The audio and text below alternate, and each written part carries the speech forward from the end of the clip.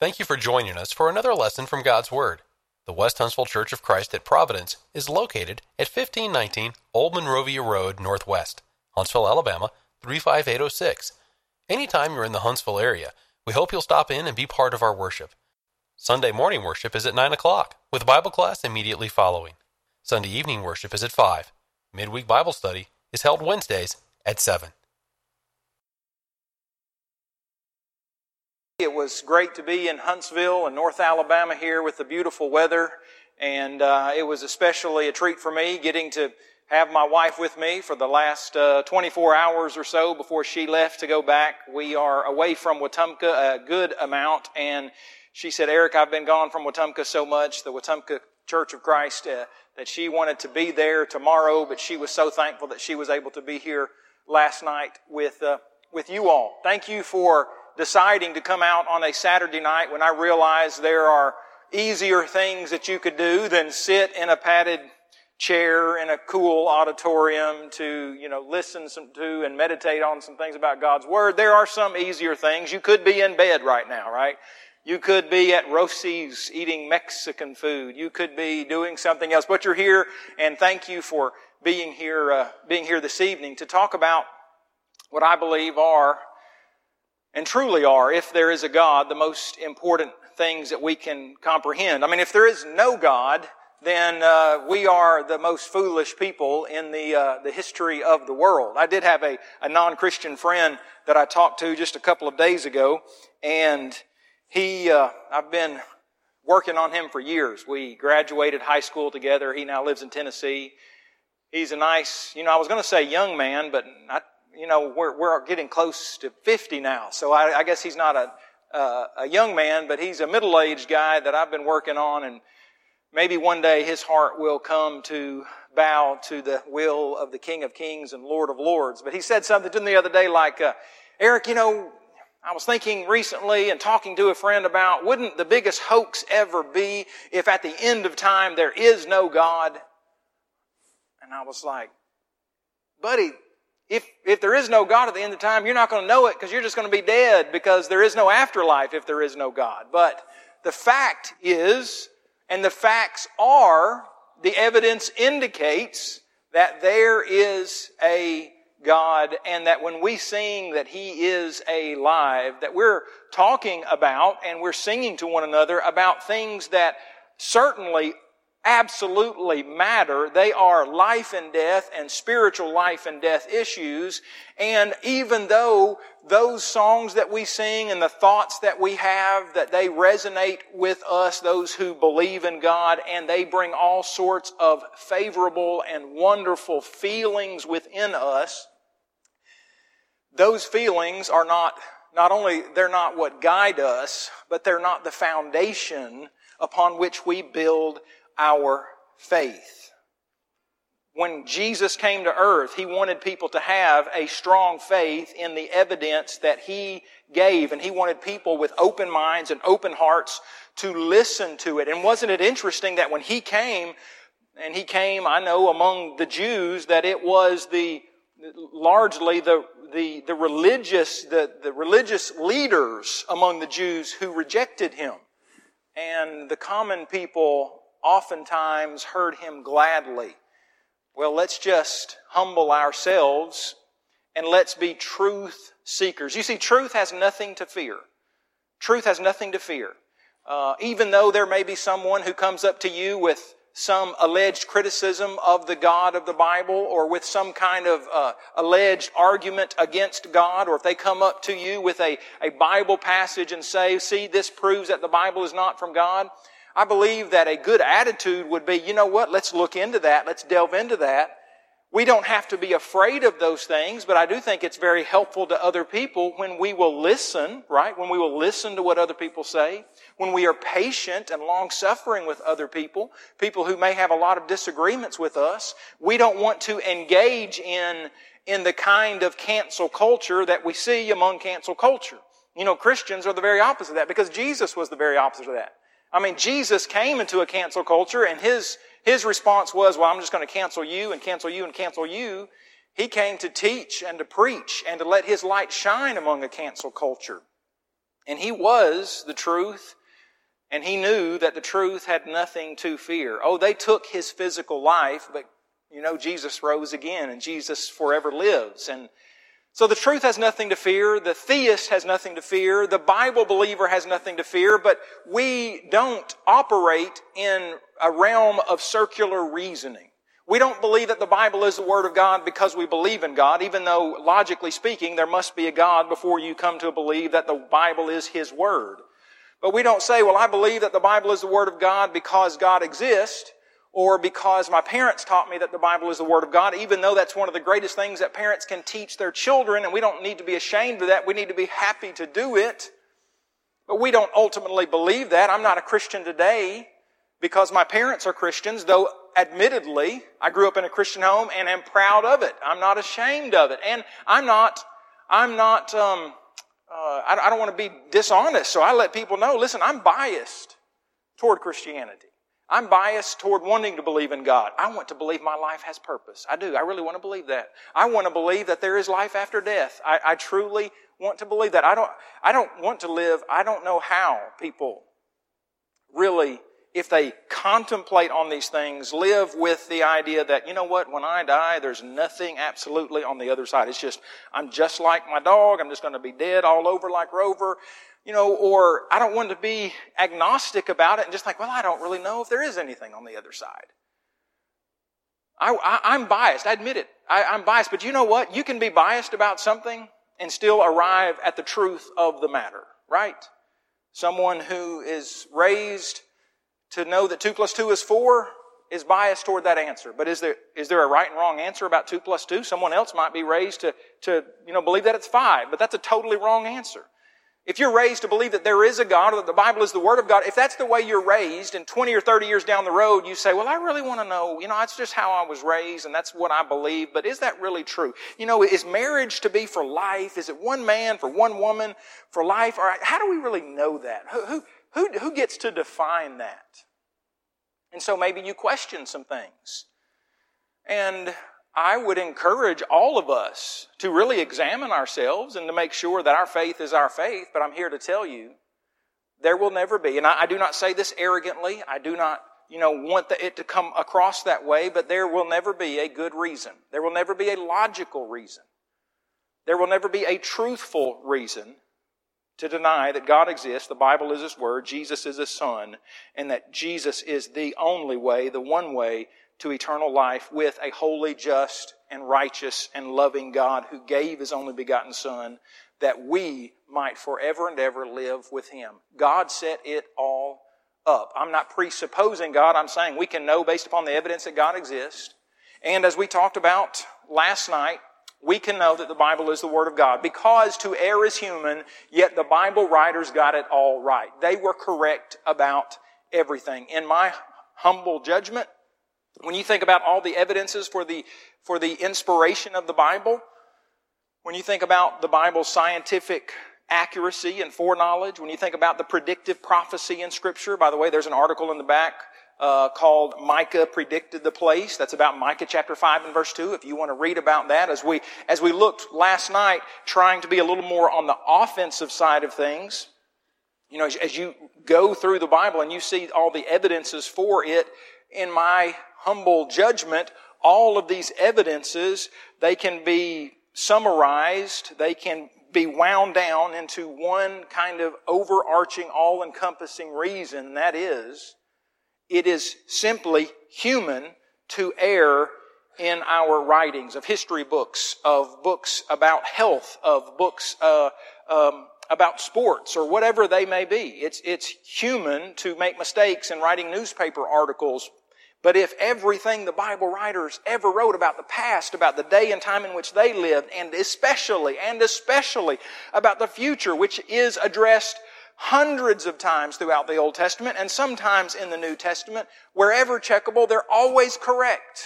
And then as we ended our time together last night, you know what's going to happen when you make that all-encompassing, summarizing statement for why we can know that the Bible is the Word of God. People are going to say, wait a minute, but the Bible writers did make mistakes. You remember last night we quoted from Dan Barker who said, People who are free of theological bias notice, so we're supposedly biased.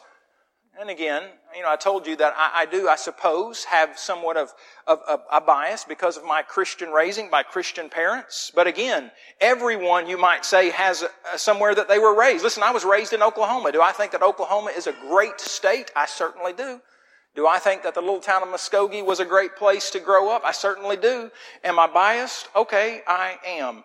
But what about things that really matter, that are either true or false, and that you can know that? Well, Dan Barker says, no honest person can pretend it is a perfect book. Contradictions underscore the fact that on balance, the Bible is not a reliable source of truth. Allegedly, if Luke says in Luke 23 that one criminal reviled Jesus, but Matthew and Mark mention that both criminals reviled him, how can the Bible be the Word of God? If in 1 Chronicles we read that Azariah was the father of Jotham, but in 2 Chronicles we read that Uzziah was the father of Jotham, how can the Bible be the Word of God? If Judas died before the resurrection of Jesus and Matthias took his place, how could the 12 have seen the resurrected Jesus?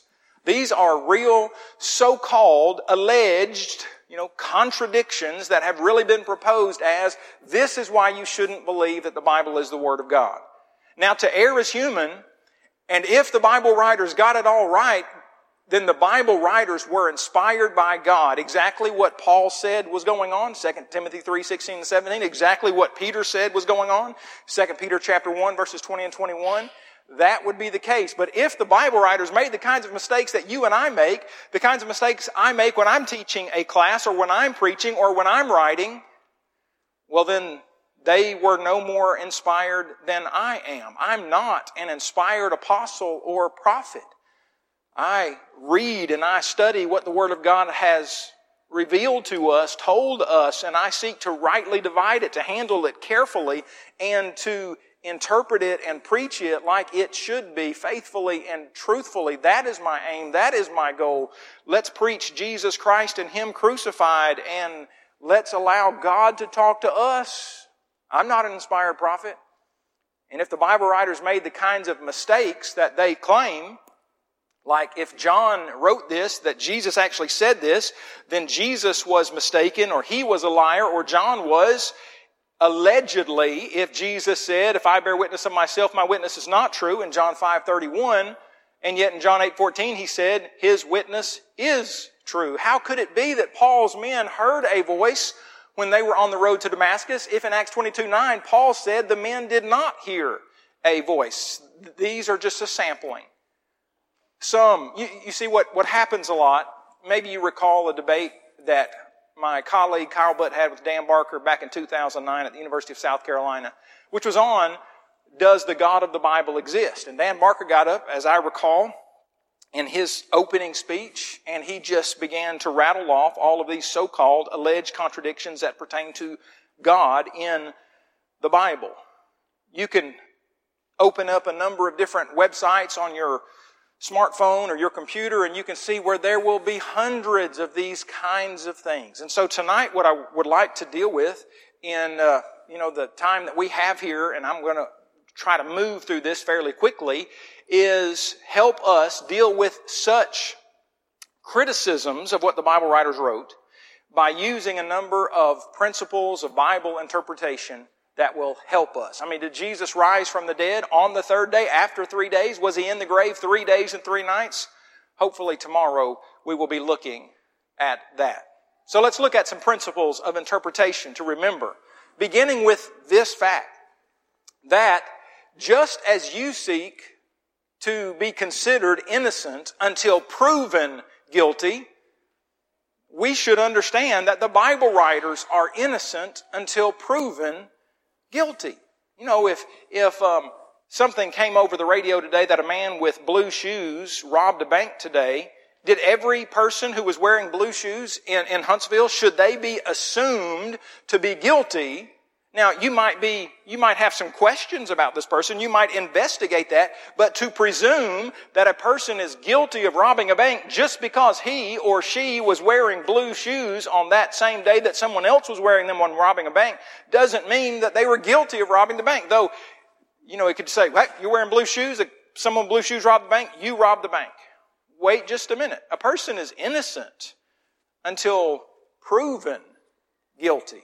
This is a fundamental law in our society. I'm not saying just because it's understood in our society that makes it, we have to, interpret the Bible that way. I'm saying, listen, this is an everyday understanding as we live life. I mean, think about this. When you go to the gas station and you put your credit card or your debit card into the pump, or you go inside and pay and you begin to pump your gas, do you assume every time you pump your gas that the gas company, that local store there, that they have cheated you out of gas because maybe your dollar is not going as far today as it was maybe a few months or years ago? Is it safe to assume that? No, it's not safe to assume that. That might happen, and maybe there needs to be some investigation that's done, but you don't, every time you go to the grocery store, do you just assume that the person who's checking you out, and when I say checking you out, I mean you're at the line there and you're getting ready to purchase your groceries. Okay, you have to be careful how you say things today, right? Do you just assume? I mean, do you really think the person is just trying to make your life harder? Now, some people do that. I get it. But can you imagine if every person who went through a Walmart line, of course, these days you do a lot of that automatic stuff, so it would be your own fault, I guess, right? I don't know, maybe if you messed up. But you don't just assume every time you have a dealing with someone, oh, he's lying, she's lying. No, you give people the benefit of the doubt, don't you? At least we should. I mean, you understand that people are innocent until proven. How hectic would life be if every time you had an interaction with someone, you just assumed guilty, lying, you're lying? I mean, what if a kid grew up in a house and he thought to himself, every time, everything my parents speak to me, everything they say is a lie. They are guilty until proven innocent. Son, that stove is hot. Don't touch the hot stove. You're lying to me. I'm going to go touch the hot stove. And then he touches it. Oh, well, I suppose that you're innocent. I suppose that you were telling the truth. And just imagine if every interaction that child had with his parents from a young age, he just assumed everything they said was wrong, was a lie, was not truthful. I'm not saying a parent can't lie. I'm saying that, can you imagine how crazy life would be? How difficult it would be if you just assumed everything that everyone ever said. Again, that doesn't mean that everyone always tells the truth. I'm saying that we generally operate in life of people being innocent until proven guilty. So if someone accused me tonight of robbing a gas station or being unfaithful to my wonderful wife, those are serious allegations. We understand, generally speaking, that if you're going to make such allegations, then you need to make sure they're backed up with evidence. We have a petty cash drawer at Apologetics Press. And, sometimes we have some necessities we need, like a battery. Sometimes we need to get batteries or paper or the ever-important Krispy Kreme donuts. If you get those and you need to get reimbursed for those. I'm just kidding. I don't think I've ever been reimbursed for Krispy Kreme donuts. But, if someone saw me get into the petty cash drawer in the general manager's office and take some money, and they said, Eric, I saw you stealing from Apologetics Press today. By the way, I don't make anything off the books that are in the back. I'm supported like a missionary, and I get supported in teaching and preaching, and so all of the funds that are made from any of the Bible sales or any other books in the back, that goes right back to AP. And, if I'm stealing from AP, I need to be caught. I want to be caught, right? Because I want my soul right with the Lord. And I can tell you what, 10 or 20 or 50 or 100 or $1,000 ain't worth disappointing my God and separating myself from God. But let's go back to this example for a minute. Is someone right? Is someone safe to conclude that Eric Lyons is a thief because I saw him put his hand into the petty cash drawer at Apologetics Press and he got out a $20 bill, or maybe it was $100, but I don't know why you'd want to get out $100, because you just need to get change for $100. At least people like me do, because I don't really deal in hundreds that much. But is it safe to assume that? No. And generally speaking, fair people understand that.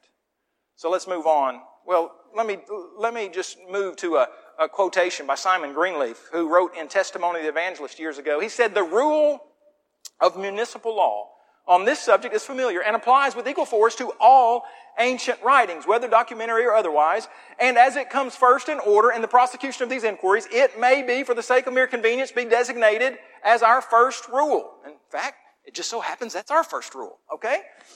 I wonder where I got that from. Every document, apparently ancient, coming from the proper repository or custody and bearing on its force no evident marks of forgery, the law presumes to be genuine and devolves on the opposing party the burden of proving it to be otherwise. The opposing party, the party that's making the allegation, they have to prove their case. Point number 2, and these 2 points go hand in hand. The Bible writers are innocent until proven guilty, and second of all this evening, any legitimately possible answer should suffice. I mean, think about me going into the petty cash drawer, and there's video footage of that. Or let's back up for a minute. Let's say it's just me, and let's say that there's some investigation done, and I say, well, okay, someone makes this allegation. I say, well, I was getting reimbursed for this, pack of $5 batteries that I purchased. Here's the receipt. Here's what I was getting out.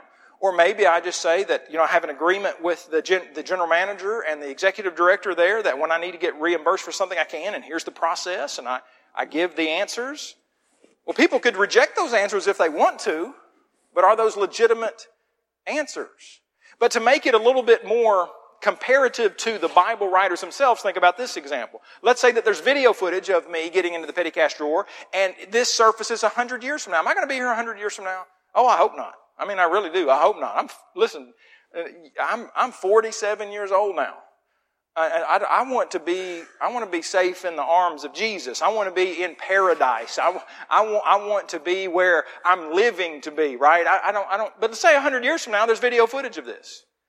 And let's say if I have grandchildren or great-grandchildren, they are shown this video footage and they're said, listen, Eric Lyons, your grandfather or great-grandfather or whatever I am to them, he was a thief and here's evidence of that.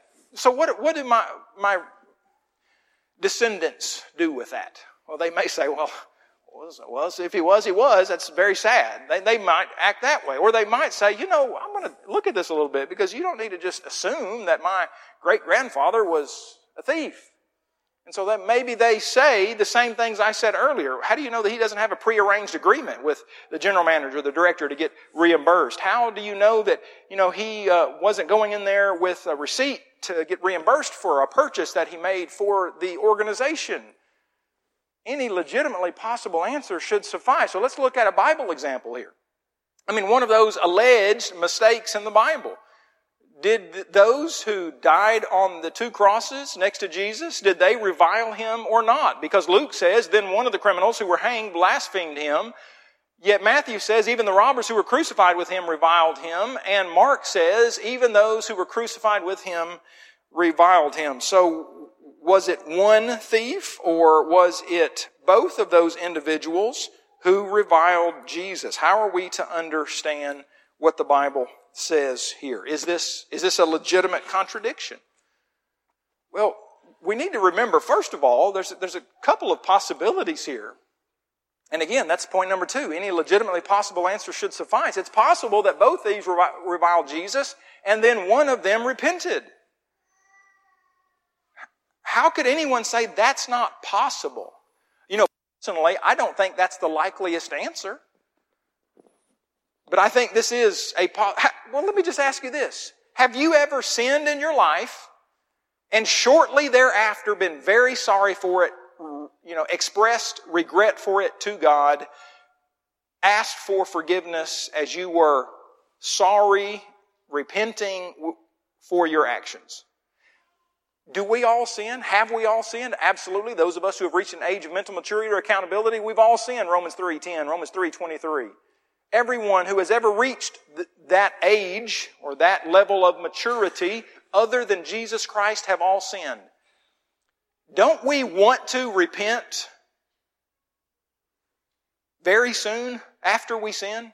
I mean, does anyone who's a Christian tonight want to say, I think it's a really good idea after we sin just to wait like days and weeks and months to repent? No, so is it possible that both of the thieves sinned against Jesus, and then one of them expressed nearly immediate regret and was given forgiveness by God who was dying on the cross for his sins too? That's very possible. But I think there's actually a likelier explanation, and that is that Matthew and Mark were using a figure of speech. It's a figure of speech. We don't use the term all the time, but we use the figure of speech quite often, called synecdoche, where a part is put for the whole or the whole for the part, when the plural is put for the singular or the singular for the plural. I know I said that kind of quickly, and a lot of times we don't, use the names of the figures of speech, and we don't always define them, but we use them a lot. I mean, the Bible writers did. The Ark of Noah rested on the mountains of Ararat. But did the Ark really rest on multiple mountains, 2 or more mountains at the same time, or is this just the mountain range? When the Bible says that Sarah nursed children, who were the children? Well, the children were, or the child was, Isaac. When a commander in the military says, we have 1,000 boots on the ground, what do you visualize when someone says, we have 1,000 boots on the ground? What do the boots represent? The boots are a part of the soldier that represents all of the soldier with that way of wording it. It's a figure of speech known as synecdoche. If I said, you ought to go outside and check out my swagger wagon. If I'm talking about my 2001 Toyota Sienna that has nearly 270,000 miles on it, it only uses about a quart of oil about every 500 miles now, or something like that. I've been quite amazed lately. I'm like, man, I'm having to put a lot in here these days. And if I said, I want you to go check out my wheels outside. By the way, they have, I think, Nissan wheels, but it's a Toyota minivan. We're just all mixed up in our family, y'all. And if I said, let's check out our wheels. Now, if you know me, you know that Eric, if you like your wheels, that's great. I've not really ever cared much about wheels. I've never put much money into literal wheels.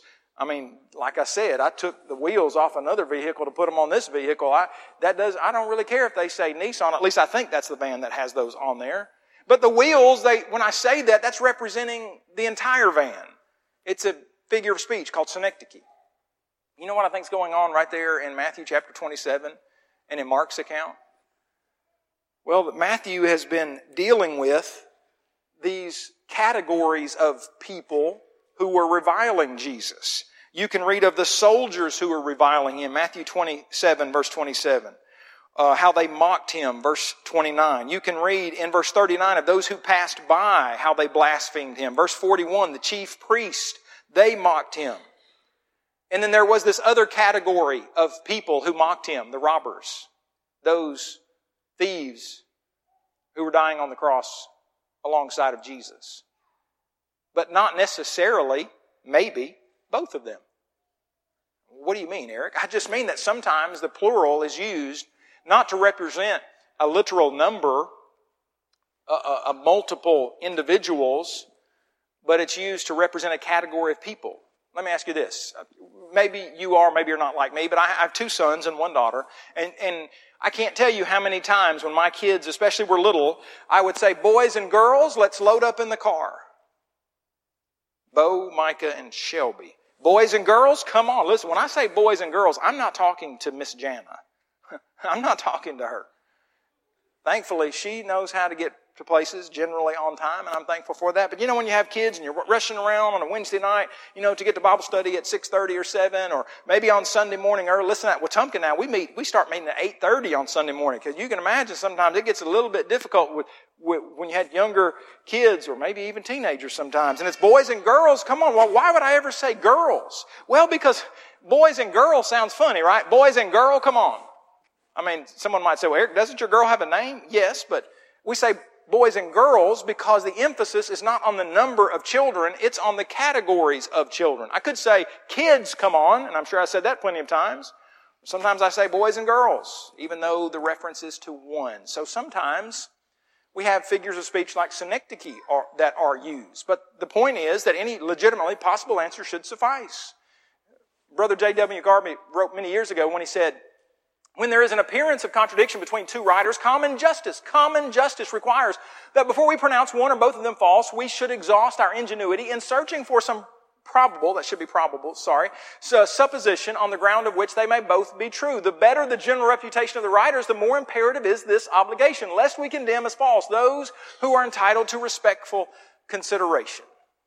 I think he said this very well. Any legitimate possible solution should suffice. It's not appropriate to assume, when people should have our respectful consideration, to assume the worst when the worst cannot be proven and there are legitimate possibilities. Thirdly, and I'm not going to spend much time on this point, and here's why. Because I believe that of all the principles that we have and will discuss, that this is one that you are probably the most familiar with. That if you want to look at these passages that people say are contradictory, sometimes you don't need to go any further than that passage. I mean, like that paragraph. You know, Matthew chapter 7 and verse 1, people say, well, you know, over there it says, judge not that you be not judged. And then, you know, you can read over there in John chapter 7 and verse 24, that if we judge, we do not judge according to appearance, but judge with righteous judgment. So wait a minute, are you to judge or not judge? How can you have that judgment there? You know, no judgment in Matthew 7 and verse 1. Judge not that you be not judged. Well, because if you read the rest of that passage, he's talking about, like he's been talking about, Jesus throughout the Sermon on the Mount, on unrighteousness, on insincerity, on hypocrisy. Chapter 6, verses 1 through 4, don't do your charitable deeds to be seen by men. If that's your reason for doing charitable deeds, you might as well not do that. If you're praying to be seen of men, you're praying in an insincere way. Don't do that. Don't fast to be seen of men. When he's saying don't judge, as the rest of that paragraph indicates, don't do it when you have a beam in your own eye. You first take care of yourself. You examine yourself. You get yourself right, and then you help other people. You know, if you just look at the context, chapter 7, verses 1 through 6, he's actually saying you do have to make judgments. Chapter 7, verses 15 through 20, you've got to look at the fruit that is bearing, especially as we examine the teachings of other people, including the very teachings that we are looking at this evening. We need to examine the context. And again, because I think I can safely assume that that is probably the most familiar of all of these principles. And for the sake of time this evening, I'm going to move on to the fourth principle. And that is to look at who is doing the talking, which, if you look at these 4 points, the first two go together very well. The second two, observe the context, really involves that. Look at who is doing the talking. I mean, who is it? Who said you shall not surely die? I mean, is that a mistake in Scripture? Was that a contradiction between passages of the Bible in Genesis chapter 2 and Genesis chapter 3? No, because Genesis chapter 3, this is Satan that's doing the talking. Moses simply recorded it by inspiration. When you read, this fellow does not cast out demons except by Beelzebub, the ruler of demons, are we supposed to believe that about Jesus? No, that was a statement made by the enemies of Jesus. We look at who is doing the talking. Curse God and die. That's what we do. We just open up our Bibles and we see that there is a declarative statement, a command. We are to curse God and die. No, that's not how. And these are very elementary examples, I understand.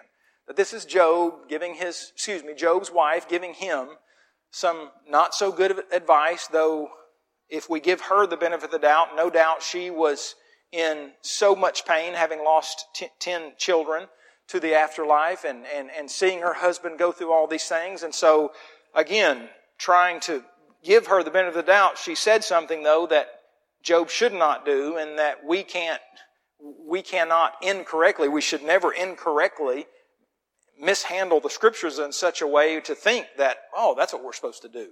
Or are we supposed to believe that Job really was wicked because one of his friends, Eliphaz, said, is not your wickedness great and your iniquity without end? Well, it was Eliphaz who said this. It wasn't God who said this. Eliphaz was an uninspired spokesman, and Job, the book of Job, is full of, it's a book that's written down by inspiration, but it's full of uninspired utterances or speeches by various individuals. I mean, who was it that killed Saul? Because in 2 Samuel chapter 21, you see that there was a man who came to David, and he said, from Saul's camp, and he said that he is the one who killed Saul after the king asked him to. He said, I am an Amalekite, and he said, that Saul said, please stand over me and kill me, so I stood over him and killed him. But that contradicts 1 Samuel chapter 31 and verse 4. So, how are we to understand this? The way you understand this is the same way we understand these other scriptures. That there are statements that people make that are recorded in Scripture that they made incorrectly, or that they were lying. Was Satan lying when he said what he said to Eve? Absolutely. Was this person, this Amalekite, lying to David? Yes, he was, because 1 Samuel 31 verse 4 tells us what the truth of the matter was. The fifth principle is to consider the fact that supplementation is not equivalent to a contradiction. This might be one of the more important principles that we're looking at tonight, because it's one that seems to oftentimes be overlooked. That supplementation is not equivalent to a contradiction. Let me give you just a couple of very elementary examples. Ones that I don't know that I've ever even heard anyone say that these are actual contradictions, because it's kind of so simple to understand. That when Mark says that Barabbas was a murderer, and when John says that Barabbas was a robber, are these contradictory statements? No, they're not contradictory. They're just supplementary. They're supplemental statements. Could a robber also be a murderer? Could a murderer also be a robber? Absolutely. I believe I was teaching a class in prison one time. Not that I was there sentenced to be in prison, but I was there teaching a class, and if I recall correctly, this was the example I used, and there was just a chuckle when I said, "Have you ever known anyone who was both a robber and a murderer?" And yeah, there've been a lot of those throughout history. Or what about this example? Mark mentions that Jesus fed 5,000 men with 5 loaves and 2 fish. And Matthew says he fed 5,000 men, and then he adds, besides the women and children, he adds this. Is this some kind of mistake?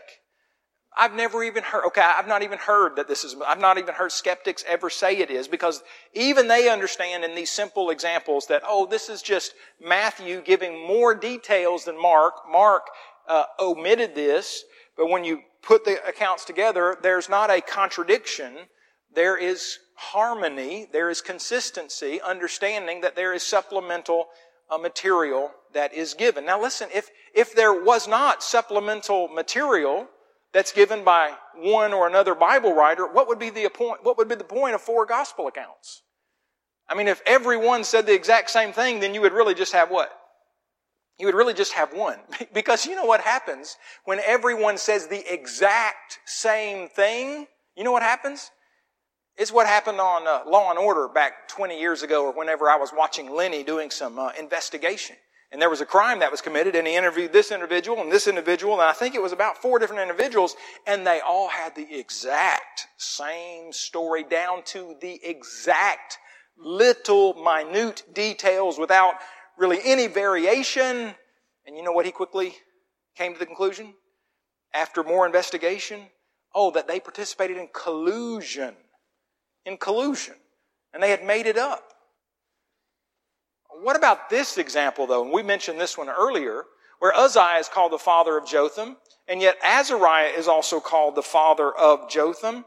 And we want to know, which one is it? Because 2 Kings 15 and verse 7, even within the same chapter, we read, verse 7, "So Azariah rested with his fathers, and they buried him with his fathers in the city of David. Then Jotham his son reigned in his place." Azariah and Jotham.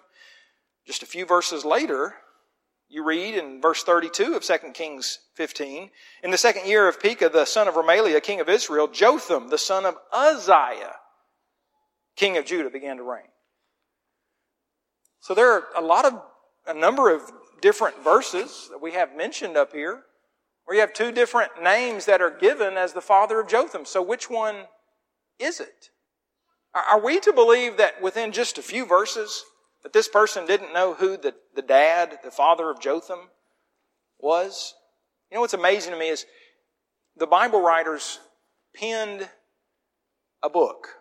I mean, different books that became one book after about 1,600 years that mankind has been studying and that mankind has purchased by millions and hundreds of millions, and I suppose now billions. It's the greatest book the world has ever known in terms of the number of copies and how much it has been read and studied and meditated on. And these Bible writers were so good at what they did to write such a book, and they couldn't even remember who the dad of Jotham was within a few verses of each other. Or do you think maybe there's another explanation here? Like, do you know how many times people in the Bible had more than one name? I mean, was Abram's name not changed to Abraham? Was Jacob's name not changed to Israel? Was Joseph, did he not have one of the coolest names ever? I mean, not Joseph, I'm talking about Zaphnath Paneah. Anybody, boy, I tell you what, if we could do it all over again, maybe we could just, instead of Bo, B-O, maybe we could call him Zaphnath Paneah. He might rather just have a 2-letter name, I don't know. I mean, some of the people like Saul, his name was changed to Paul, and Peter. I mean, what about Peter? All the passages where you read of Peter, of Simon, of Cephas, of Simon Peter.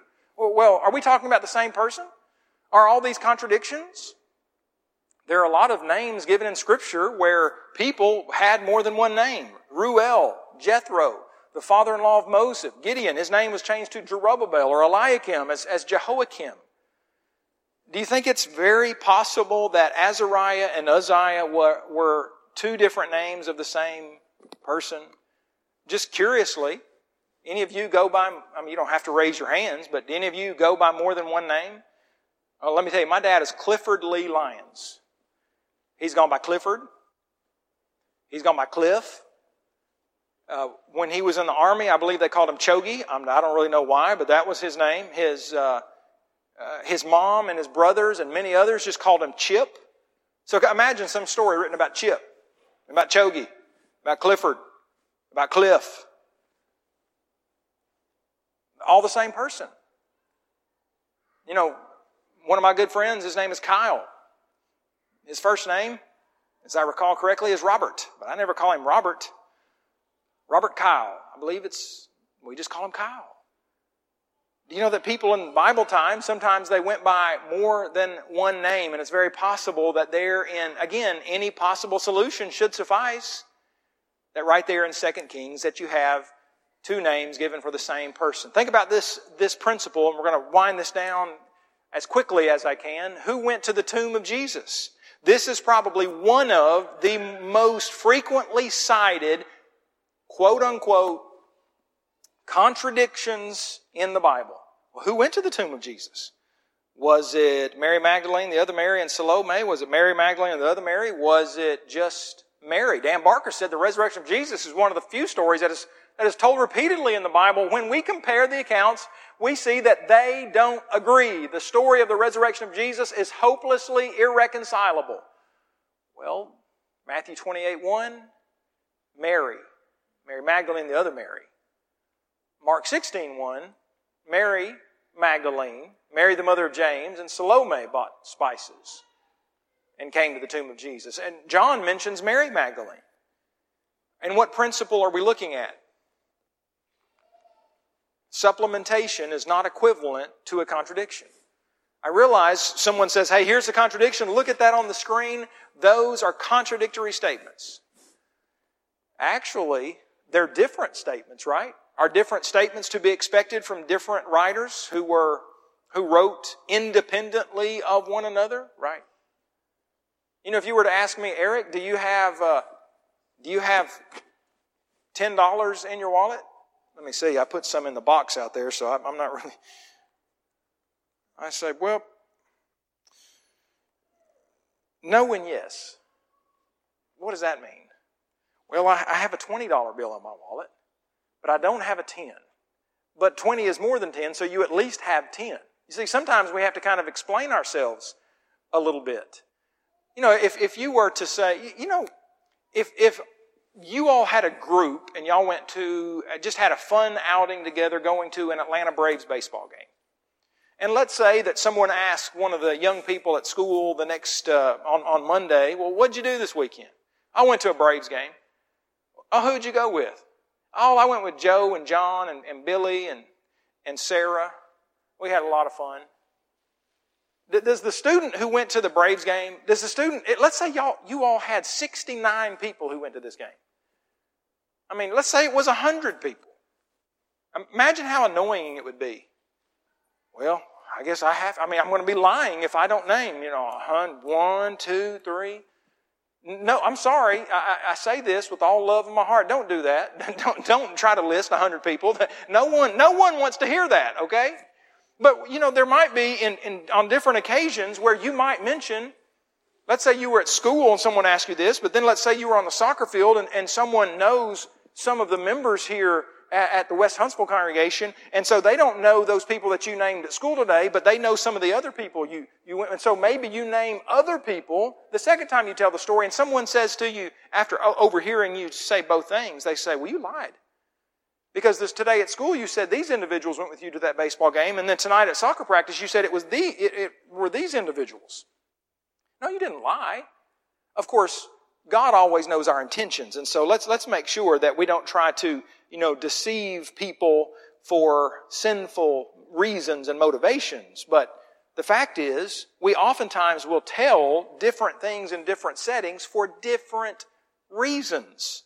And supplementation is not equivalent to lying, and supplementation is not equivalent to a contradiction. I'm going to move on from this one here and move to our 6th point, because I want to get through this if possible. Figurative language abounds in Scripture, and one of the reasons why people contend that there are all these mistakes in Scripture is because they're not aware, or they refuse to acknowledge the many figures of speech, including a number of Hebrew and Greek idioms in Scripture. There are a lot of, can you imagine, some of you can imagine learning English as maybe it's your second language, and sometimes I think, wow, how difficult that must be, because there are all sorts of English idioms where the total sum of the words that you say don't really mean what you're thinking they mean. I mean, he quit cold turkey. What does a turkey that's cold have anything to do with me quitting, a bad habit? I don't know where that phrase came from, but I know what the phrase means. It means I just dropped. That might be another idiom. I didn't literally drop the habit. I stopped doing what I was doing immediately. You see, if we word everything so literally, it makes, speech and language, not near as fun and not, as enjoyable to listen to. And if you try to name 100 people that you went to a game with, that's going to be annoying. And we use figures of speech so much. They're oftentimes helpful, and I mean helpful in the sense that we can say things oftentimes more quickly and more fun, you might say, but the sum of the words, I have a frog in my throat. I was talking to my Shelby today, my daughter, who called me today, and she was talking, and she sounded kind of not so good. Like, I knew she was a little under the weather this week, and it was all the mucus in her throat, and so I was like, I could have said, girl, do you have a frog in your throat? And someone could just, whoa, a frog in your throat. But we know what we mean by that. It doesn't mean literally a frog. Well, think about all the figurative language that we use and figurative statements that we say. We use figures of speech so much, friends, that we don't even know when we use it. We use it all the time. See, I just used one, didn't I? I used hyperbole. We don't literally use it all the time, but we use it a lot. Think about this figure of speech called prolepsis. It's I will say it's kind of boring to define things. Most people don't read dictionaries for fun, do they? So when you define something like prolepsis, it's not really that fun. The assignment of something such as a name or event to a time that precedes it. Do what? The assignment of something, such as an event or a name, to a time that precedes. What does that mean? Well, oftentimes examples, we remember the examples a whole lot better than we remember definitions or illustrations. We remember these things. This year my wife and I celebrated 25 years of marriage. I married my wife on June the 14th, 1997. I try to remember that day every year, by the way. Try not to forget that. Did any of you just pick up, though, that I just used a figure of speech? I said I married my wife. You see, we have used that figure of speech so much for decades and maybe centuries now that we don't even know it's a figure of speech. I didn't literally marry my wife. I married the woman who became my wife after we went through the ceremony and signed the old contract. I guess we still sign the papers today. Do we still do that in the state of Alabama? I think we do. But when I said I do and she said I do, then she became my wife and I became her husband at that point. But oftentimes we use prolepsis. We assign the title wife or husband to a time that precedes it. She became my wife, really, literally, after we said I do. Well, what does that have to do with anything in the Bible? Well, remember this alleged contradiction that we mentioned earlier. Well, how could Jesus have been seen by the 12 if Matthias had not yet been chosen and Judas had already died? And yet Jesus said Paul wrote in 1 Corinthians chapter 15 that Jesus was seen by the 12. Well, could he not have been including Matthias there by use of the figure of speech known as prolepsis? One of the qualifications of the replacement for Judas was that person had to have witnessed the resurrection of Jesus. And then he spent days, months, or probably years as a witness to the resurrection of Jesus and preaching the gospel of Jesus Christ, the death, burial, and resurrection of Jesus. I saw him. I'm an apostle. So when Paul wrote this a couple of decades or more later, if Matthias was still living, can you imagine how natural it would be to say, and he was seen by the 12, which included Matthias. Or maybe he wasn't including Matthias. Maybe he was using another figure of speech that I don't even know what the name of it is. I just know that sometimes we use numbers as names and not literal numbers. Cephas, or the apostles, all 12 of them. As you look at those verses one more time, is it possible that the 12, there on the very first verse, 1 Corinthians 15, he was seen by Cephas, then by the 12, that 12 did not represent a literal 12 individuals, but the group of men who followed Jesus closely during his ministry and were his special disciples. I mean, we use a figure of speech where numbers are used as names more than numbers fairly often.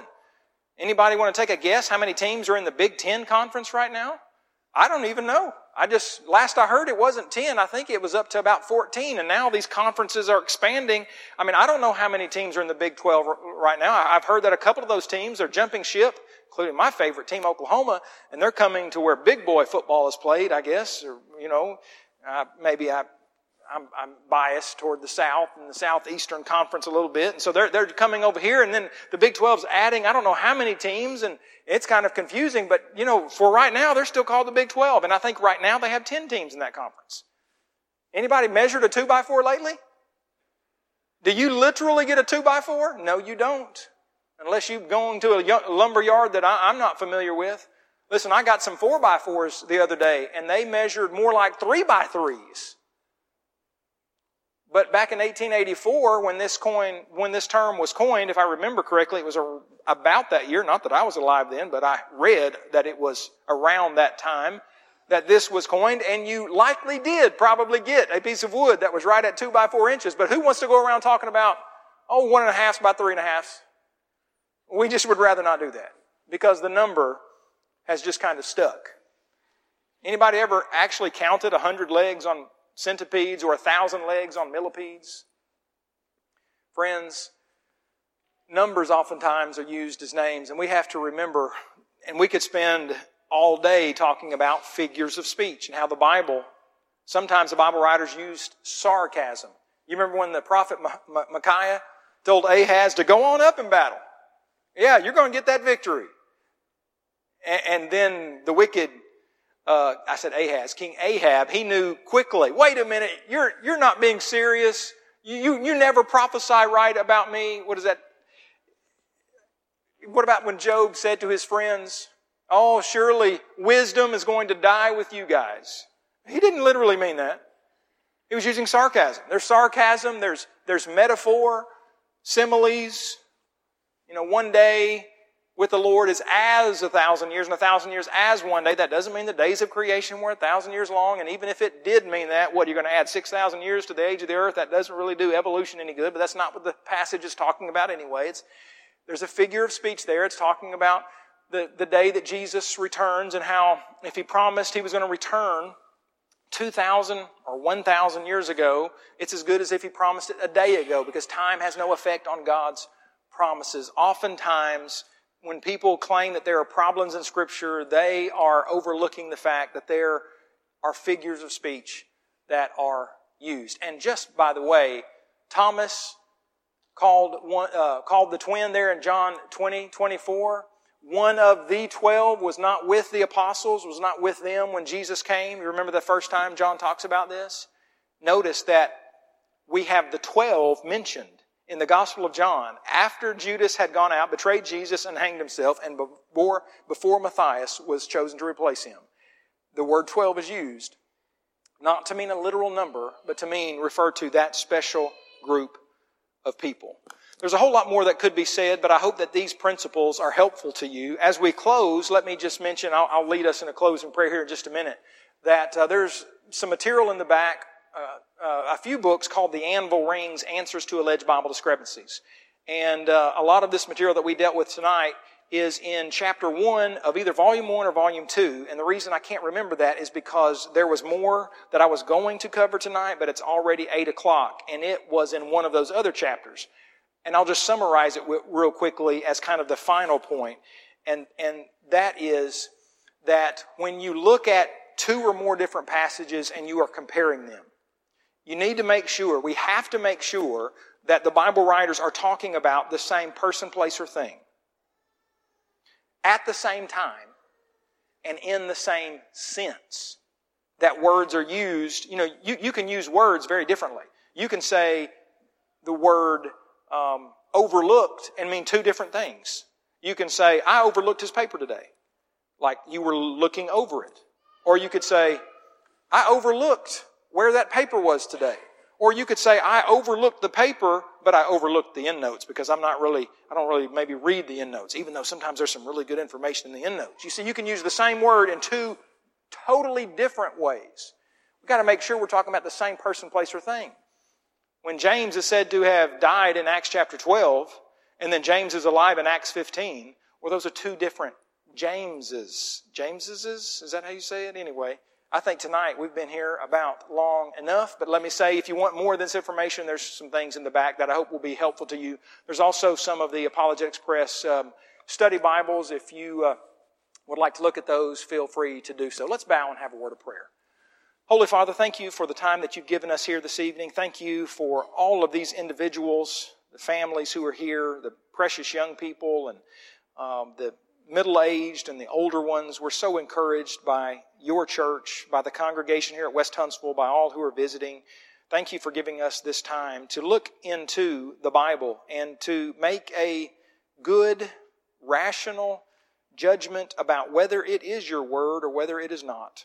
Father, we don't want to be foolish individuals just to be foolish and to think or do things that are unwise. We also know that we don't seek to be wise in the eyes of the world around us. We're happy and we're honored that we can be, if people view us as fools, for Jesus Christ. But Father, as we examine the evidence, help us to just follow it and follow through with it each day of our lives as we let our light shine in a world that seems to be getting darker as Satan is alive and well and sin is real. And we just pray that you'll help us to study the Bible, study your holy word, let it impact us in a very real, sincere manner, and help us, Father, use us to your honor, to your glory, as we seek to set the right kind of example in a loving, humble, and meek way to a lost world that is around us. And for brethren maybe who have fallen away, we pray that you will help us to be loving and patient with them and to pray for them. And we do pray for them at this very moment, those who have walked away from the truth, and just pray that you will prick their hearts and that you will use your people and your church to help them, and that people will be open to the truth of your word, including coming to an understanding that you exist and that the Bible is your word, and that Jesus Christ is your Son, our Savior, in whose name we pray. Amen. Thank you very much. We hope you have enjoyed this lesson from God's Word. If you would like to continue your study of New Testament Christianity, please send your name and address to World Bible School, West Huntsville Church of Christ, 1519 Old Monrovia Road Northwest, Huntsville, Alabama, 35806. Or if you prefer, send your name and address by email to wbs@westhuntsville.org.